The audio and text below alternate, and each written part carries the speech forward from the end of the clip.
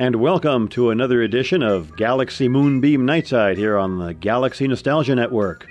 We are your retro talk program for nostalgia and baby boomer stuff. I'm Smitty. I'm Mike. And I'm George. And I'm Mike Z. On today's show, we remember Archie comics. We talk about answering machines, telephone answering machines. And we also remember some notable personalities who have left us recently.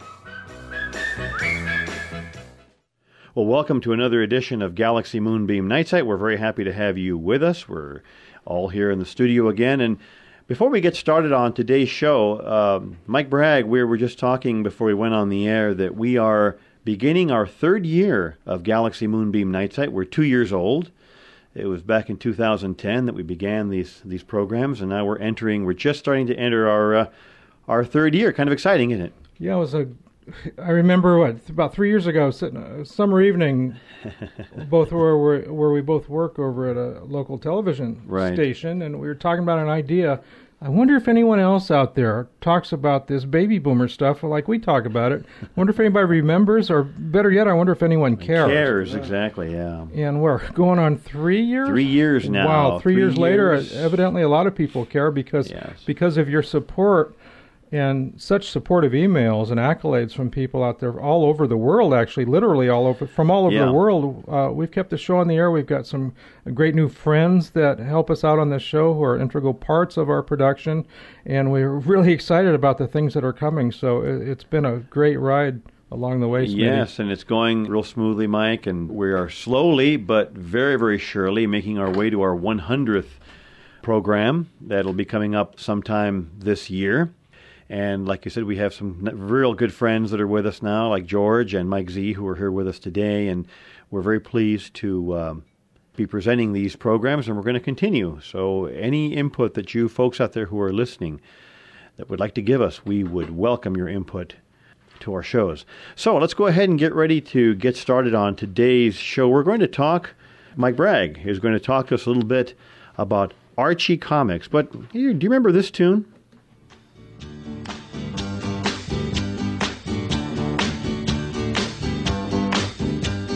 Sugar, oh honey, you are my candy girl. And I understand, Mike, that Archie Comics is 70 years old this year. Talk to us about that.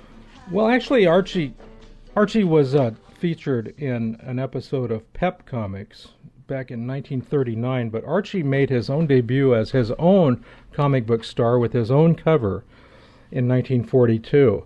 You know, December 1941, as we all know, was a tumultuous time. We were right at the beginning of a world war, the United States, and prior to that, 39, 40, 41, there was a lot of comics that came out, a lot of comic books, comic titles debuted. A lot of them were Action Man, Superman, Detective Comics, but on the other end of the comic spectrum was a young man by the name of Archie. You remember his last name, everybody? It was Andrews, Archie Andrews. And everyone knows Archie. If you haven't been a fan of Archie's in the comic book world as you've walked this earth, then you've heard about Archie, or no doubt you've watched some TV or movies related to the Archie idea or the Archie family.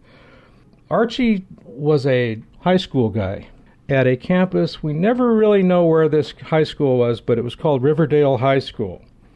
And you added some cohorts of his. In Archie's case, he added Betty, Veronica, and Jughead to the mix. And millions of fans will respond in more than a dozen languages, because if you've had an Archie comic book, you know about the romance triangle between Archie, Betty, and Veronica.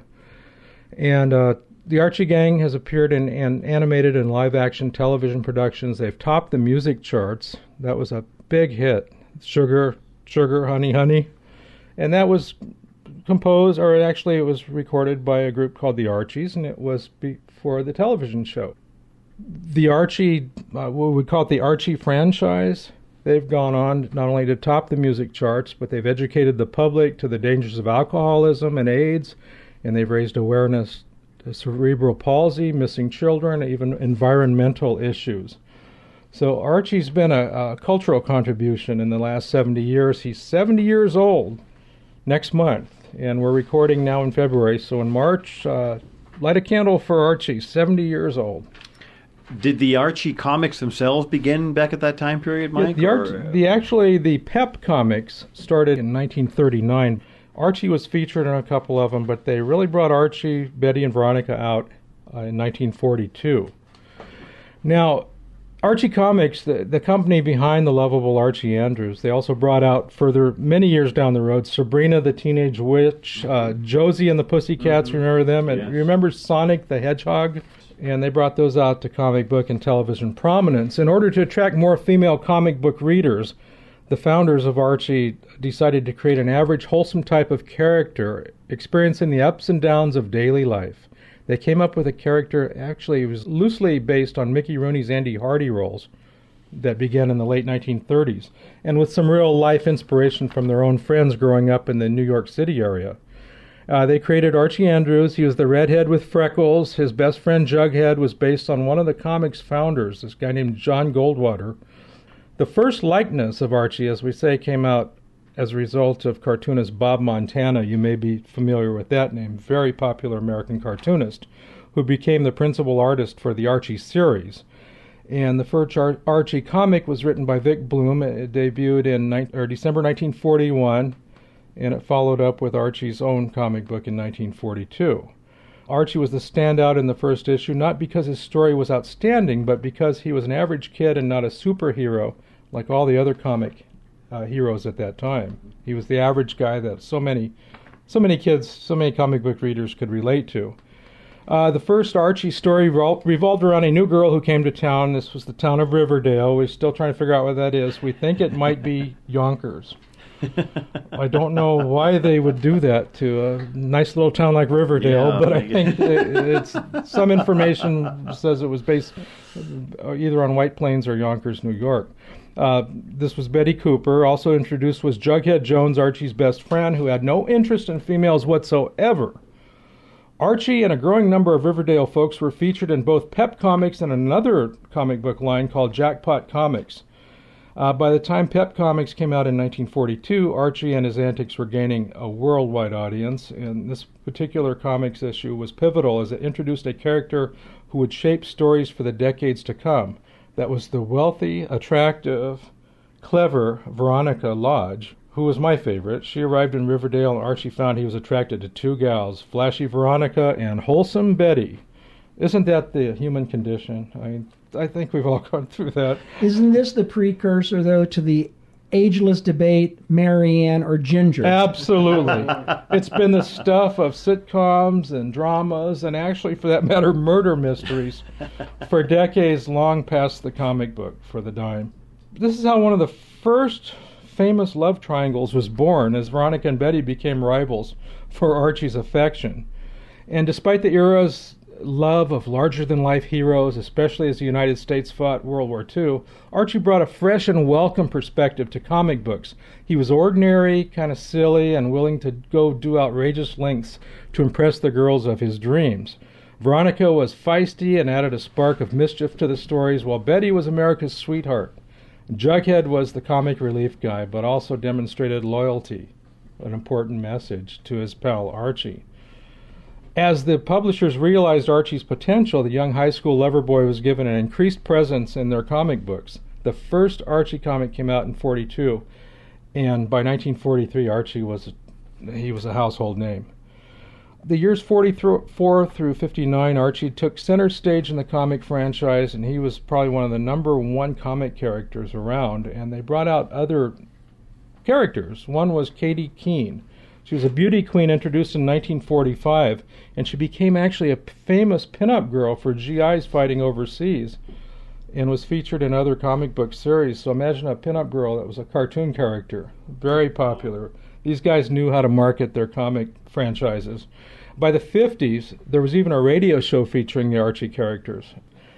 There were other joke books, Archie joke books, Life with Archie spin-offs with Betty and Veronica. Betty had her own comic book. Veronica had her own comic book. Remember the rich kid, Reggie? Very Yes. much Reggie so. was the original. Very much so. Yes. And Pop Tate, the owner of the soda fountain, Pop, and then Jughead's foil was a lady by the name of Big Ethel. There's a question I've always had, because what I associate Jughead with was that crown hat that he wore. And the next time I saw that was watching the Andy Griffith show in the 1960s, where Goober always had that same hat on. He was the foil, the other guy. What is that thing called? The idiot hat? Yeah, it was I forgot what they were called. They were called beanies, and it was the crown. But it was the crown, It and I was the thought whirly hat. it was sort of a variation of the court jester type hat. Oh, okay. Well, imagine a comic book that's not a superhero, it's the average guy, and every time something new comes as far as American pop culture, the Archies cover it. Either in the Archie, he changed his clothing styles as time went by. Batman and the Men from U.N.C.L.E. were popular shows in the 60s, and Archie mirrored that renewed interest in superheroes and spies, because for a couple of years Archie became Batman-like. He became a superhero called Purple Heart the Powerful. And it was a Man from U.N.C.L.E. spoof that they also called the Man from Riverdale, and they'd spell out the letters of Riverdale, so they were copying things. Copying cultural issues, health issues, abstinence, how to keep away from drugs and alcohol abuse. And so we move up to around the 60s. Archie Mania swept the nation, but the teen really hit the big time when the comic book company did a deal with Filmation to produce that Saturday morning TV show. I don't know if you remember that. I do, because that's Riverdale what kids. because what ended up happening. They took off. They had an opportunity to play musical tunes, Yes. and that is what provided the basis. Because yours truly, by the way, I have both albums. Do you? I do. I figured you would. Yes, I have the 33 1/3 long playing disc in perfect condition. I have the original one titled The Archies, and then it was actually the second album that was Sugar Sugar. Now, what's interesting is the first album had the cartoon characters on there, or the animation, but on the Sugar Sugar album, they actually had live figures. And it was just basically two teenagers. I don't know who they are, how they chose them, but it just showed how it became woven into the pop culture from the printed media into the music venue. Well, this is American capitalism and media capitalism at its finest, because you have a comic book that has sustained on its own for three decades. Up comes the mid-60s. Things are dwindling off in the comic books. TV's the big thing, so here come the Archies with a Saturday morning TV show and a bunch of pop music hits. One, of course, Sugar Sugar, went all the way to #1 slot in Billboard Music Awards in 1969 and stayed there for 5 weeks. The goopy, corny That's song right, that yeah. it was. Yeah. It was big. It charted, all because of a comic book character. And then they would spin off other characters. Sabrina, that was a good example. Sabrina the Witch. Yes. She was given her own TV show, and she shared space with Archie in a new series called Archie's TV Laugh Out. And then another female, Josie, of course, we mentioned, who had been introduced in the 40s. She came back in the 60s as leader of a band called Josie and the Pussycats in 1969. So this was a little money machine, this whole franchise.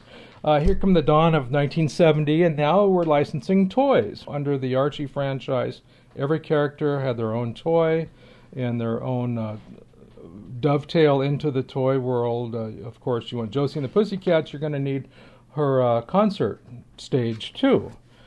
And now you have, we're a show about nostalgia and generations. We have something from my parents' generation who has now transcended to my generation growing up. Well, I have a 22-year-old daughter who vividly remembers the Archies TV show in reruns and syndications. They were long gone when she was growing up, but they came back, and she has actually read some of the newer Archie comic books. So that's the interesting story about an idea, an American classic pop culture idea that has gone full circle, come back all the way around, and now when we talk about coming all the way around, now the kids in Riverdale are the #1 best-selling comic book titles in the world. 32 languages, 46 countries. They've even done experiments with space, trying to follow the George Lucas and the Star Wars sagas. They came up with one which I thought was hilarious called Archie 3000 and Jughead's Time Police. It's remarkable, though. Comic books have played such an important part of our culture. They have. Yeah. And I mean, yours truly, I mean, I have a whole series of my favorite comics, including Archie. But what I think is interesting is that in our time, we did a lot more reading. Yes. And depending on what you read, the comics actually could help improve and facilitate an interest in reading. Absolutely, and this is kind of where we go with these stories too, George, because this started out as a pulp comic book, a dime comic book. We fast forward 70 years later, and now the Archie franchise comic series is among the most popular online download series in the world. Archie has gone from a pulp comic book that you would buy and then either throw away, your mom would throw away when she was cleaning your room, or you'd give it to a friend, to the stuff that's making online headlines as the number one, because they're not even stopping for television anymore. You pop in your iPod and you're listening to your latest episode of Archie, and Betty and Veronica, see what they're up to. It embodies core values. Values. That remain Still. perennially relevant over time. And that's Still. really what our show has been about. Yes. That we've talked about. You preserve the best of the past, and you carry it with you as you move into the future. Well, so true, George, and you find that these core values, these programs that embrace the core values, are still alive today, trying to give a message to the listening audience.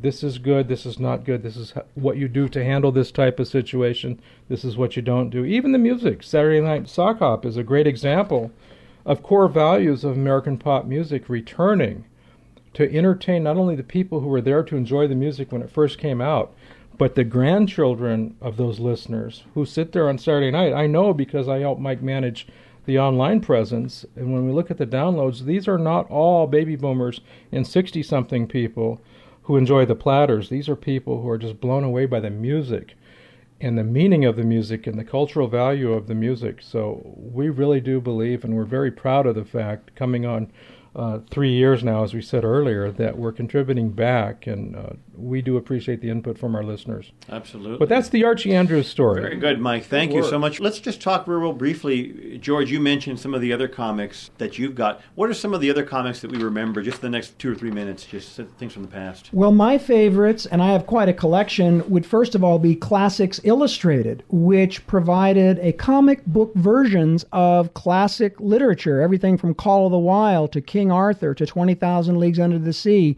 And what it did was that it provided a comic book version of these classic books, and at the very end it would always say, if you've enjoyed looking or reading through this, go to your local library and get the complete version. So it promoted strong interest in reading.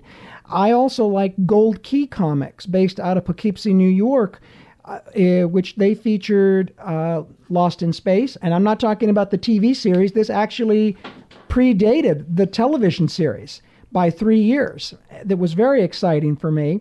And then Tarzan. And in the case of Gold Key, they have collectible versions, which I still have, of the original stories written by Edgar Rice Burroughs. Again, like Classics Illustrated, promoting an interest in the original printed books. DC Comics, World Finest, that had Batman and Superman together as partners. Those were also very exciting.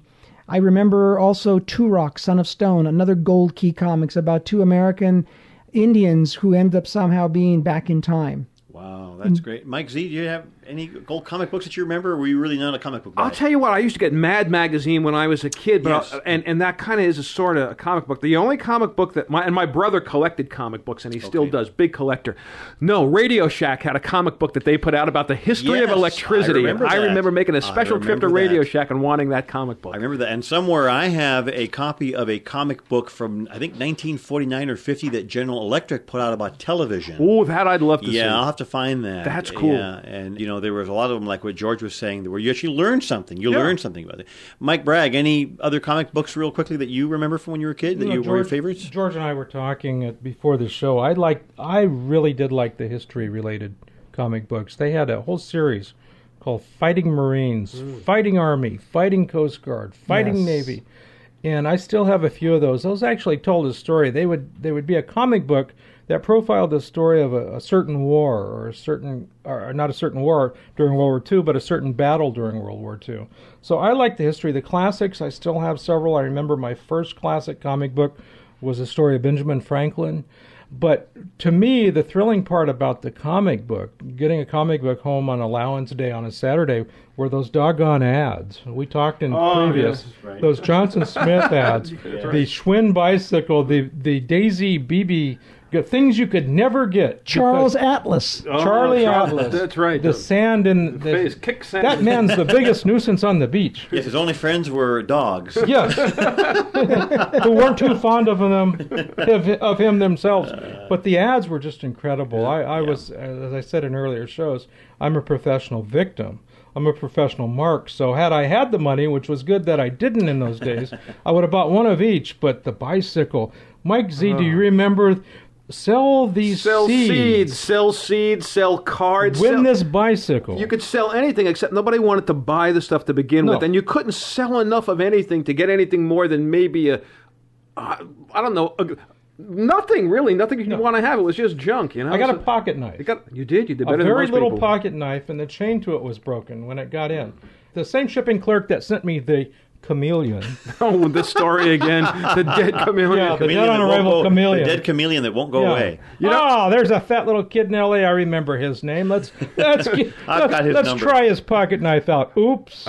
I think you're better off staying with Cracker Jack. Yeah. I think so. And you did wait 6 to 8 weeks for delivery, I'm 6 sure. to 8 weeks, and it was always toward the 8-week part of the 6 to 8 weeks. Or 6 to 8 months. Well, good memories of those ads and those comic books, and we thank Mike for that great piece on Archie comics. That was great, Mike. Thanks. Well, we're going to move on to our next topic. We're going to talk about something very interesting: telephone answering machines. We're going to talk a little bit about the culture and a little bit about the technical part of it. And to get us in the mood, let's listen to this opening of a very classic 1970s TV show. This is Jim Rockford at the tone. Leave your name and message. I'll get back to you. Jim, it's Norma at the market. It bounced. You want us to tear it up, send it back, or put it with the others? Okay, so our segment is not about Rockford, although we will do a Rockford segment one of these days. It's about telephone answering machines, everything you wanted to know, technical and cultural. And Mike Z, I'm going to turn it over to you. Thank you so much. Actually, I should say, thank you so much, Gilbert. Leave a message and I'll call you back. This really ties in with some of the best of what this show can be. Of course, you have history and you have culture, but also we're going to tie in a little bit about technology. All of us here are of an age to remember the time when if you called someone and you didn't get an answer, you just had to keep calling them back till you got an answer, right? But the fact is that the answering machine, which became common and cheap in the 80s through the 90s, really helped change our culture a little bit. And I wanted to talk a little bit about the really interesting history of the telephone answering machine, and especially why we weren't allowed to have it for such a really long time. You know, recording a phone call is not a big deal. Recording goes back to the early 1900s. I mean, realistically, there was a Danish inventor by the name of Poulsen, Valdemar Poulsen, and he invented the first magnetic recorder. It recorded on wire. And in fact, wire was pretty much all we had to make recordings on well into the 1940s, into the early 50s. But anyway, in the early 1900s, 1901, he invented a machine called the telegraphone, and one of its first uses was for recording telephone calls and for business uses and so on. Now, it could not play back very well. There were no electronics at that time. It really needed an amplifier, and that had to wait. But the technology was basically there if you wanted to make recordings of phone calls. But the machine was expensive. It didn't work all that well. It never really caught on. So the phone company itself, the Bell system and Western Electric, was so possessive of the phone lines themselves and of the technology, they really didn't want anyone hooking up anything to the telephone line to make incoming recordings or outgoing messages or anything. And besides, the technology didn't really exist. Even if you get up into the 1920s, the dictaphone company that made zillions of dictaphone office recording machines, back in 1923, they actually experimented with a machine called the telecord. It was a telephone phone recorder, and it could also work by remote control. But once again, it was expensive. It didn't really work all that well, and the phone company would get very upset if anybody was found hooking up anything at all to their phone lines. I mean, they were like the communication Nazis. They just didn't want you hooking up anything to the phone lines. So we really have to go advance now through the 1930s and 40s when these machines were being experimented with at the phone company. I mean, Bell Labs was trying to come up with some type of a telephone answering machine. And they had some prototypes, but you had to lease them. They were pricey. They was expensive. There was a film in 1960 that changed things a little bit. Many people weren't even aware that there were machines that automatically answered phone calls. So we have to thank Liz Taylor. There was a film called Butterfield 8, and in this film, she plays a working gal who has a telephone answering machine to help her, with her clients, Wow. And it was the first time that many people had seen a telephone answering machine. Early machines around this time usually only recorded, but it was possible to play back. In fact, there was a machine around late 50s, early 60s that had a disc, a 45 RPM disc that just played back a stock message and then a wire recorder that recorded the incoming message. But that film, Butterfield 8, really, really turned people on to the fact that, Gilbert, you're laughing. Did you call Butterfield 8 I more called than a few Butterfield times? 8 and I got her answering machine, yes. She never called. Liz never called you back. She never called me back. damn No, it. sorry to say it. No. She never called back. Well, no, go ahead. Say what you were going to say. Sorry. No, just George and I were kind of looking at each other, just smiling that a machine that would engage a stock record message and then a wire recorder kicks in. Amazing. Amazing. I've got a picture of it, and I think I heard the record somewhere. It just said, let me see, your call is being answered by an automatic answering machine. Please leave a message. Beep, and that was not personalized. Wow, yeah. So, and of course, we all remember you could order from the Lafayette catalog or Radio Shack for $2, the telephone suction answering cup. You could put that, and that would record both ends of the phone call, but it still wasn't an answering machine. Finally, around the late 1960s, the Codaphone company that was making answering machines was trying to sell them to people. Hey, look, we have these machines. You could buy them, hook them up to the phone line, but they had to go to court. I believe it went to the Supreme Court, and the courts finally required that AT&T had to allow its customers to use competing brands of answering machines rather than just lease them from Western Electric. And that is when let's say the first small wave of telephone answering machines started to make themselves available. They were still expensive. Back in the early 70s, mostly it was only professional people, doctors, businessmen, pharmacists, people who absolutely could not afford to miss a phone call. It was still considered a luxury item, and they were still between $350 and $800 for an answering machine in the late 60s. Wow. In the late 60s. Now, back in 1975, I was in high school, and my first job was working for a company called BSR. They made turntables, equalizers, and so on, but they also made something called the Phone Butler, and it was a cassette-based answering machine. They must have sold tens and tens of thousands of them, because I remember seeing pallets and pallets and pallets of hundreds of them coming back for repair. They were junk, but when they worked, they were cheap and they were affordable. And I think the BSR Phone Butler was probably one of the very, very first telephone answering machines that was cheap and affordable. This is around the mid-70s. They were about $125, and by the early 80s, they had dropped down to about $200. And so they were getting affordable. You could hook them up. Some of them had two cassettes. You may remember the two little cassettes, one for the outgoing message, and it would stop and rewind, and the other one that would record the incoming message. I myself didn't break down and buy one till about 1985-86, when they had the digital outgoing message and then the regular standard cassette for the incoming message, which I still have. And the reason I still have it is because I can record probably let's say a month and a half, 2 months worth of phone calls on a C60 cassette. And more than once, I've had to go back a month or a month and a half for a phone number. There's no way I would be able to do that with voicemail. Right, exactly. No way I'd be able to do it. Would anybody like to jump in? I'm sorry, I'm monopolizing. No, that's fine, Mike. Yeah, no, anybody have any input on it? I'm just wondering, was the BSR device used on the Rockford Files, or do you now? Oh, I don't remember. I doubt it. I was looking. I saw the video online. It's kind of hard to see what it is. It looks like it's either a Codaphone or something, and that would have been about 1975, 76 there. Yeah. Well, Jim, I mean, I could imagine 1975 was just about the transitional point where people finally said, well, can we break down and do this? But here's the breakdown. The sales of telephone answering machines doubled between 78 and 82 to about 800,000 units. There were 3 million by 85. There were 12 million by 89. And the whole AT&T monopoly dissolved in 1984, so it wasn't even an issue of hooking up a telephone answering machine. By the early 90s, about 60% of American homes had answering machines. Now, here we sit today in 2012, and virtually nobody but me has one anymore because everybody has voicemail. I've got one too, Mike. You do? Yeah, I've got. Although mine is digital. Mine is a digital answering machine, but I've got it here. It uses no tape. I have one. I'm waiting to find either a tube-based one or a steam-based one. A steam-based one. Well, I think you have more success finding a steam-based one. But what's interesting is that we're all old enough to remember when this was not at all a common thing, when it was a very common thing, and now when it's pretty much facing obsolescence. I think it's safe to say that the standalone telephone answering machine, because everybody's cell phone now has voicemail, I have a feeling it's safe to say it's a device that's quickly becoming obsolete. What would you say? It certainly has changed our culture, however, and the rules of etiquette. Because now, with the advent of the answering machine, suddenly it becomes possible to screen incoming calls. Yep. I remember, for example, because my father worked in the aerospace industry, and he was also a university professor, that sometimes the volume of calls was so intense that my mother used to take the phone off the hook. Right. That's right. And leave it off for hours. Now, of course, you can't do that without that thing starting to blare a rapid-fire signal. That's saying, right. Whereas before, you could leave it off for hours, and it appeared to be busy. And then with the advent of the answering machine, you were able to screen the calls.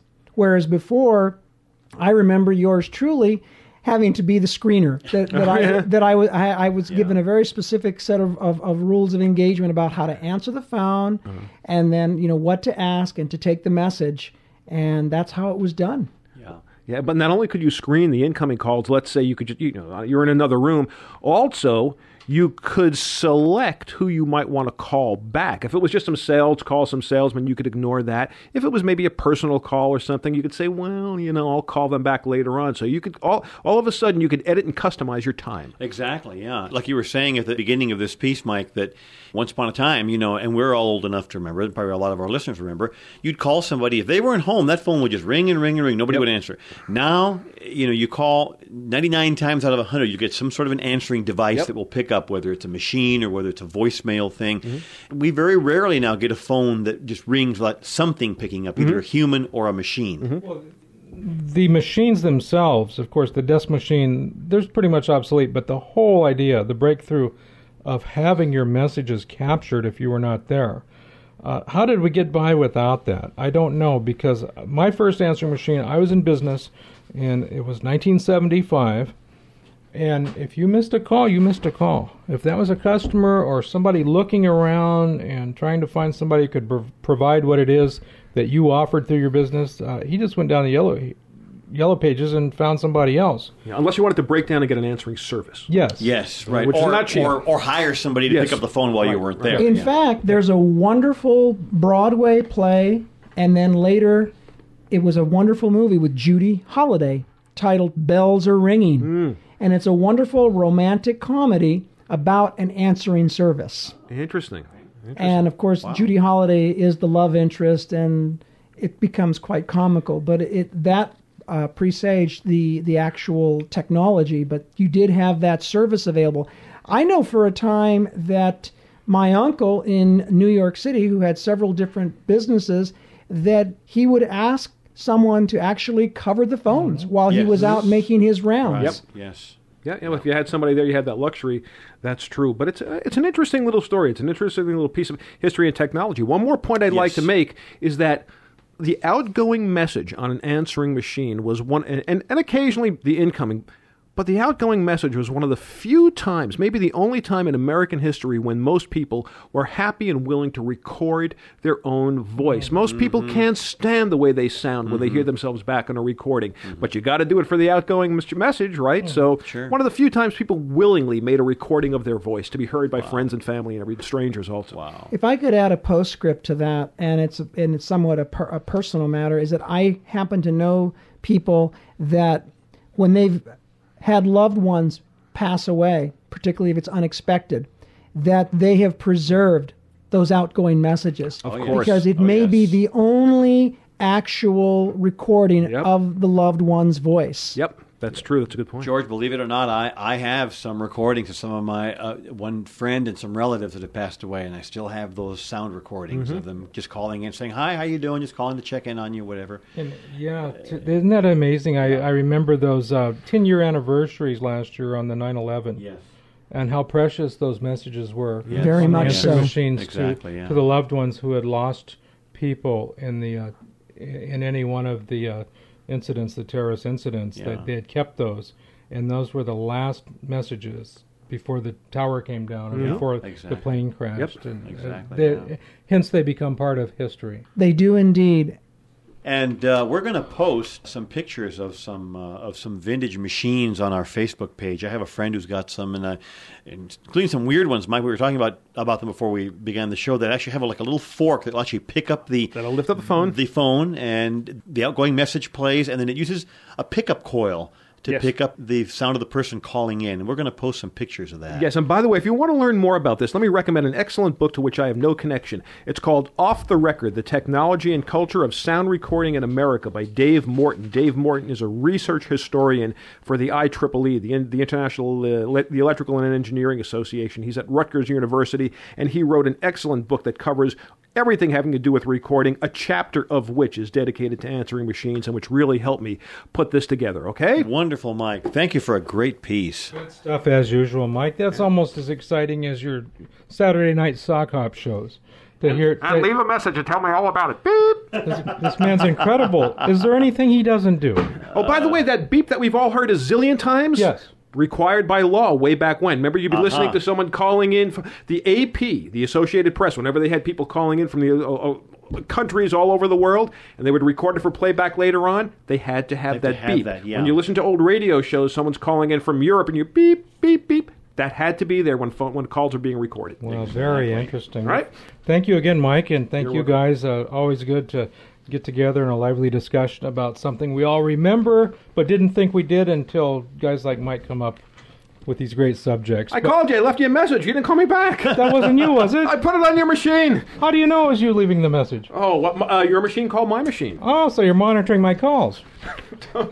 Who's on first? Okay, we're going to take our retro commercial break here on our show, and we do want you to come back. You are listening to Galaxy Moonbeam Night Sight on the Galaxy Nostalgia Network, and we'll be right back. Do not go away. If you haven't yet tasted Mogen David Concord Grape Wine, you're missing out on a wonderful taste. When's the right time to try it? Anytime. You'd enjoy a chill glassful of wine with a good, rich flavor of big, juicy grapes. Pick up a decanter of Mogen David Concord Grape Wine soon. In fact, try all 4 Mogen David wines in the distinctive new Mogen David Multipack. Mogen David Concord Wine, specially sweetened. Mogen David Wine Corporation, Chicago. This is Bill Earl, and you're listening to the Galaxy Moonbeam Night Sight on the Galaxy Nostalgia Network. Oh, Mogen David Wine, my favorite vintage. In the new improved screw top lid. Oh, wow. What did I major in high school? MD-20 Mogen David, also known as Mad Dog. Roof. Yeah, Mogen David. Boy, that was a blast from the past, and I do mean a blast. You are back with us, and we do thank you for sticking around and poured a nice chilled glass of Mogen David. And get ready for the second half of this exciting show here on Galaxy Moonbeam Night Sight. We're coming back to Gilbert, who is bringing us some remembrances of some of the people who have passed from us in the past, since the last show. Gilbert, take it away. Thanks, Mike. Yes, we have some notable obituaries, and we're going to begin with Richard Threlkeld, a versatile correspondent who worked for both CBS News and ABC News during a long career. He died January 13th at a hospital in Southampton, New York, after a car accident. He was 74 and lived in nearby East Hampton on Long Island. Mr. Threlkeld spent more than 25 years at CBS News, retiring in 1998. He was a reporter, anchor, and bureau chief. He covered the Persian Gulf War and the Vietnam War, Patty Hearst's kidnapping and her trial, and the assassination of Robert F. Kennedy in 1968. He also worked at ABC News from 1981 to 89 before returning once again to CBS. Johnny Otis, the musician, bandleader, songwriter, impresario, disc jockey, and talent scout who was often called the godfather of rhythm and blues, died January 17th at his home in Altadena, California. He was 90. He helped a good number of performers to stardom, among them Etta James, Jackie Wilson, Nestor Phillips, Big Mama Thornton. Mike Z, any thoughts on Johnny Otis? Oh, absolutely. Yeah, I gave him a lot of credit on my show, and I dedicated the better part of one of my shows to him. Johnny Otis, as you said, was a band leader, a songwriter, a record producer, a piano player, a drummer, a TV show host, a DJ. He just did everything you could possibly want to do in the West Coast music scene from the mid-'40s pretty much up to the day he died. He was a legendary, pivotal guy who lived the life and loved the music, and Johnny Otis will never be forgotten around here. Exactly. He had a string of rhythm and blues hits with his own band in the early 50s and a top 10 pop hit in 1958 with his composition Willie and the Hand Jive. You bet. And his many other compositions included Every Beat of My Heart, a top 10 hit for Gladys Knight, and The Pips in 1961. Although an important figure in black music, Mr. Otis was not African American. He was of Greek descent. But he immersed himself in the African-American culture from a very early age. And someone who we just mentioned in our obituary of Johnny Otis, Etta James, died on January 20th from complications of leukemia and dementia, among others. She was 73. She is most often referred to as a rhythm and blues singer, and that is how she made her name in the 1950s with records like Good Rockin' Daddy. But she was versatile also in singing pop standards, such as her hit tune At Last, which was released in 1961. Mike Z, any thoughts on Etta James? We played Etta James things also. Interestingly enough, Johnny Otis helped get her career started, and the very first recording that she did was called Dance With Me, Henry, with Johnny Otis's band backing her up. So there's an interesting tie in there. And another great who will not be forgotten. Powerful voice on that lady. She was signed by Chess Records in 1960. And that was also home to Chuck Berry, Muddy Waters, and a whole string of other stars of black music. Ms. James had triumphs and challenges during her career, partly because of changing audience taste, but largely because of drug problems. She developed a heroin habit in the 60s.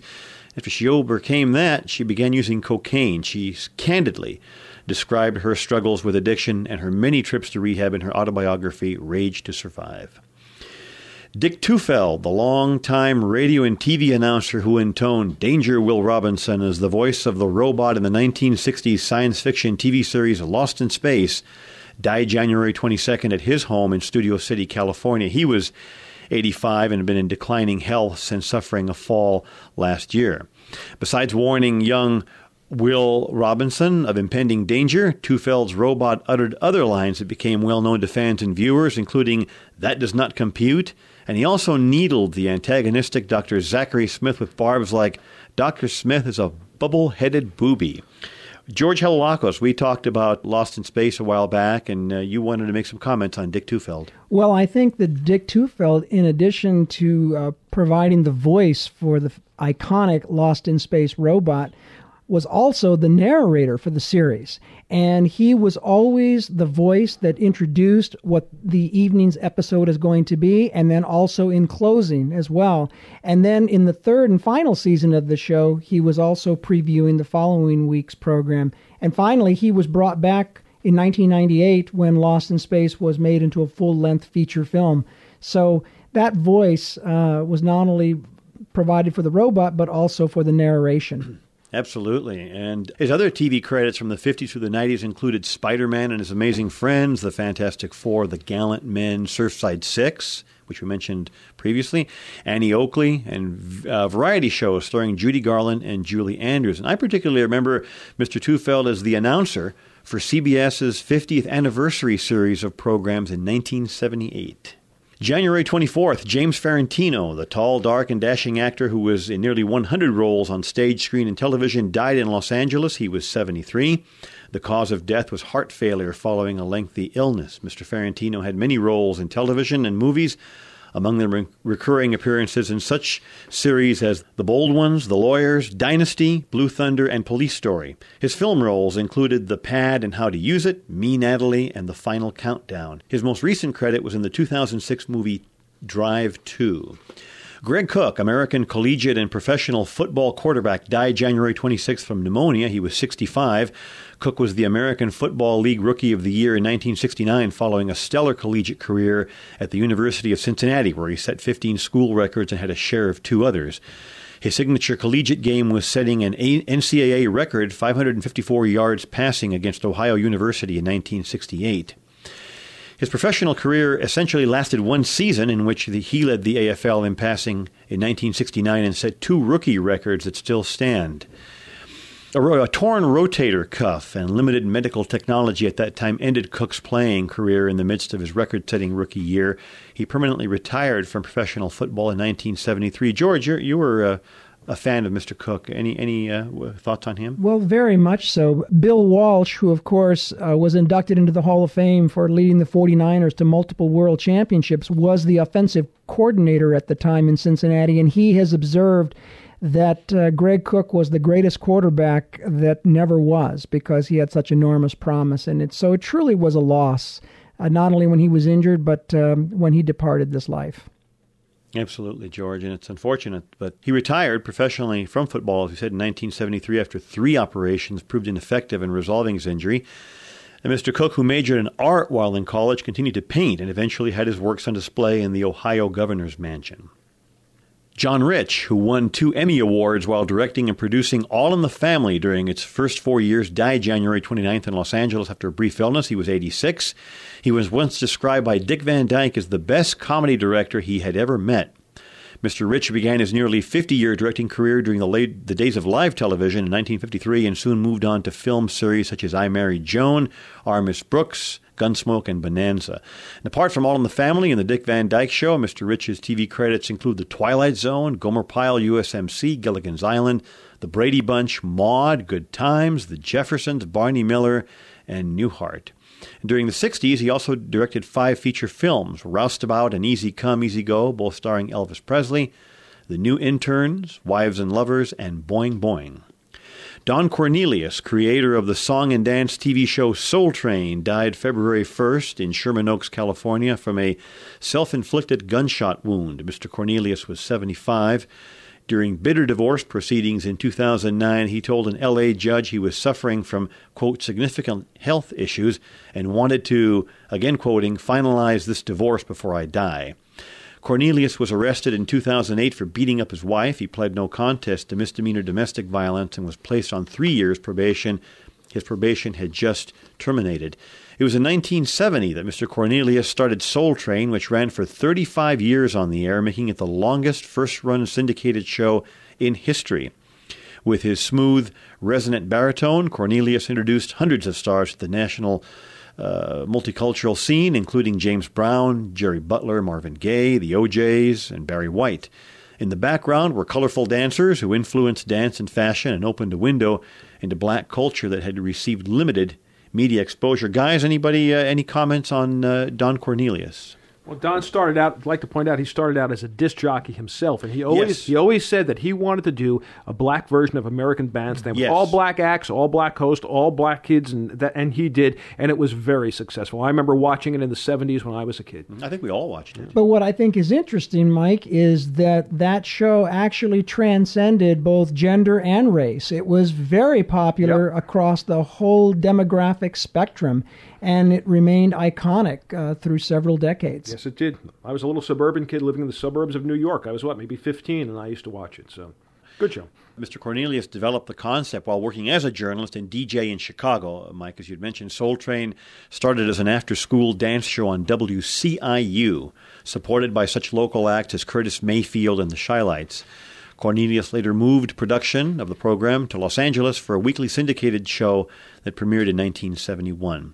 Ben Gazzara, the actor best known for his starring role on the NBC program Run for Your Life, died February 3rd in Manhattan. He was 81 years old. The cause of death was pancreatic cancer. Mr. Gazzara studied with Lee Strasberg at the Actors Studio in Manhattan, where the careers of stars like Marlon Brando and Rod Steiger were shaped. In his years, he appeared on stage in dozens of movies and television programs. A sample of his work in motion pictures, he appeared in Anatomy of a Murder in 1959, the 1969 comedy If It's Tuesday, This Must Be Belgium, in Husbands in 1970 and The Killing of a Chinese Bookie from 1976. Mr. Gazzara also acted off-Broadway in regional productions, among them Nobody Don't Like Yogi, a one-man show about Yogi Berra, in which Mr. Gazzara began performing in 2003 and took all over the country for 2 years. Whitney Houston, the multi-million-selling singer who emerged in the 1980s as one of her generation's greatest rhythm and blues voices, only to deteriorate through years of cocaine use and an abusive marriage, died on February 11th in Beverly Hills, California. She was 48. The apparent cause of death was consumption of alcohol and prescription drugs. She was there to attend a pre-Grammy party. Details about Miss Houston's life and career are generally well known. She began her singing career over 2 decades ago. Her voice range spanned 3 octaves. Her mother was Cissy Houston, a gospel and pop singer who had backed up Aretha Franklin and is the cousin of Dionne Warwick. Among Whitney Houston's hits were Saving All My Love for You, How Will I Know, and The Greatest Love of All. Guys, Mike Z, George, any comments on Whitney Houston? I loved her rendition of the Star Spangled Banner. Yes. As you all know, I'm the sports enthusiast of the bunch, but I can remember like it was yesterday when she gave such a stirring rendition, and it was in the midst of Desert Storm. It occurred in January of 91, I believe, that game, and when she sang and hit those notes, the planes flew overhead. It was a remarkable moment. Exactly. And Mike Z, you mentioned Whitney on your show the Saturday that she passed away. I did. Bad scene. I mean, she joins Billie Holiday, who also killed herself with drugs, quite frankly, and a few other... Well, Dinah Washington, who was not a drug addict, but did die through a possibly unintentional prescribed medication overdose. It's just really, really sad. But I think Whitney Houston's work will be remembered for a long, long time. Tremendously popular. Exactly. She also appeared in a number of movies, The Bodyguard, Waiting to Exhale in 1995, and The Preacher's Wife in 1996. February 13th, Russell Arms, the singer and actor who was a regular vocalist on the popular TV musical program Your Hit Parade, from 1952 to 57, died at his home in Hamilton, Illinois. He was 92. The cause of death was not released. Along with other regular cast members, Giselle McKenzie, Snooky Lanson, and Dorothy Collins, Mr. Arms performed what were billed then as the 7 most popular songs in the country every Saturday night on the NBC show. The program had begun on radio before moving to television in 1950, and it aired until the spring of 1959. Your Hit Parade eventually failed in its bid to capture an audience more interested in rock and roll's premier artists than cover acts. Mr. Arms began his career as an actor working for Warner Brothers in 1941 until he was drafted the following year. After the war, he returned to Warner Brothers for a time before pursuing a career in radio. He worked steadily on radio in New York before landing the spot on Your Hit Parade. After he left the show, he had guest roles on episodic TV series including Have Gun Will Travel, Rawhide, and Perry Mason. Those are the obituaries this time around, some notable individuals. Guys, any comment on anybody else that we've talked about here? We've got quite a eclectic mix of individuals that we've recently lost. Well, I just have one comment. Unlike times when I have many comments, but when we lose somebody that we were a fan of or that we followed, our political leader, I personally try to remember the gift and not the person. Mm-hmm. You know, when my plumber would go out on an alcoholic binge, it didn't matter to us as long as the toilet quit overflowing. And when a neighbor's house burned down, we felt sad for the neighbor, but we were overjoyed that the neighbor survived and went on with their lives. And when we do lose a notable, and there's been so many of them, and unfortunately they've died at the hands of tragic situations. This will go down, whatever the toxology or whatever you call it, whatever the report is, it will not end well. And we'd just like to take a moment, even on this show, and say that we respect the work of the people over the years and all the people we've talked about and all the people that we've remembered. We've talked about Marilyn Monroe. We've talked about some of the notorious people in history that probably didn't deserve as many minutes as we gave them. But right. I just want to say I thoroughly enjoyed Whitney Houston herself was an American original, ingenious, just a beautiful voice and a very beautiful person inside. And you have people actually going on blogs now talking about the bad stuff and how horrible it would have been to go out drowning in your own bathwater, and try to remember the gifts, not only in the notables and the famous people and your favorite artists, but in everybody as you walk through this life, because life itself is so frail, number one, and so short, number two. And we just want to remember and just Whitney. I think of Whitney Houston music. I think of my daughter being born, both daughters. I think of a song that my wife and I shared on our 5th anniversary. So I'd like to thank Whitney for her gifts, not the way she went out, the way that she ran into the world. I think another thing to keep in mind, and I look at this from an Orthodox Christian perspective as being a member of the clergy, I always say a prayer that may the memory of those who have departed this life be eternal, and to also remember that the person who has departed this life may be someone's husband, wife, brother, sister, daughter, son. This is someone that not only left an indelible contribution in their field of endeavor, but also on the lives of whose tapestry was woven together with theirs. That's a very good point, George. You know, we look at them as celebrities, as well-known individuals. They were somebody's daughter, son, brother, husband, wife, and so there's also a family connection. There are people out there that are deeply, deeply mourning each one of these individuals. Very much so. That's true. So many of us were lucky if we're remembered by our family and our friends and so on, but these artists leave this tremendous body of work, and they will be remembered forever. Absolutely. So anyway, this has been one of the better shows, and I really enjoy the hour format, Smitty, and I know absolutely, Mike. We kicked that idea around for several months before we went into it. As you, the listener, knows, you've been sitting there listening to us about twice as long as you typically listen to us, and we hope it was worth it. We do hope that we present you value for your time that you spend with us, and we certainly thank you for that investment in time that you give us on behalf of the Galaxy Nostalgia family here. So we're going to wrap up this show because we're pushing right in at an hour. We did want to thank you. It's been a great show, and on behalf of this station, the network, and I'm Mike. I'm Smitty. I'm George. And I'm Mike Z. And we're here to thank you again for listening to us. You can continue listening to us. If there's something you missed in the show, or you missed the show, or you want to tell somebody else about it, send them over to Apple iTunes and search for Galaxy Nostalgia. Those 2 search words should get you to our podcast channel. We're also available on Facebook. Galaxy Moonbeam Night Sight is our Facebook friend page. We also love and really, really appreciate those emails that come in. They help us navigate which direction to go into future shows. So thank you for those emails. Keep them coming at Galaxy Moonbeam Night Sight at Gmail. And of course, our mothership, so to speak, is our website, galaxymoonbeamnightsight.com. And again, it's been great presenting this show to you. We look forward to talking to you again on future episodes here at Galaxy Moonbeam Night Sight on the Galaxy Nostalgia Network.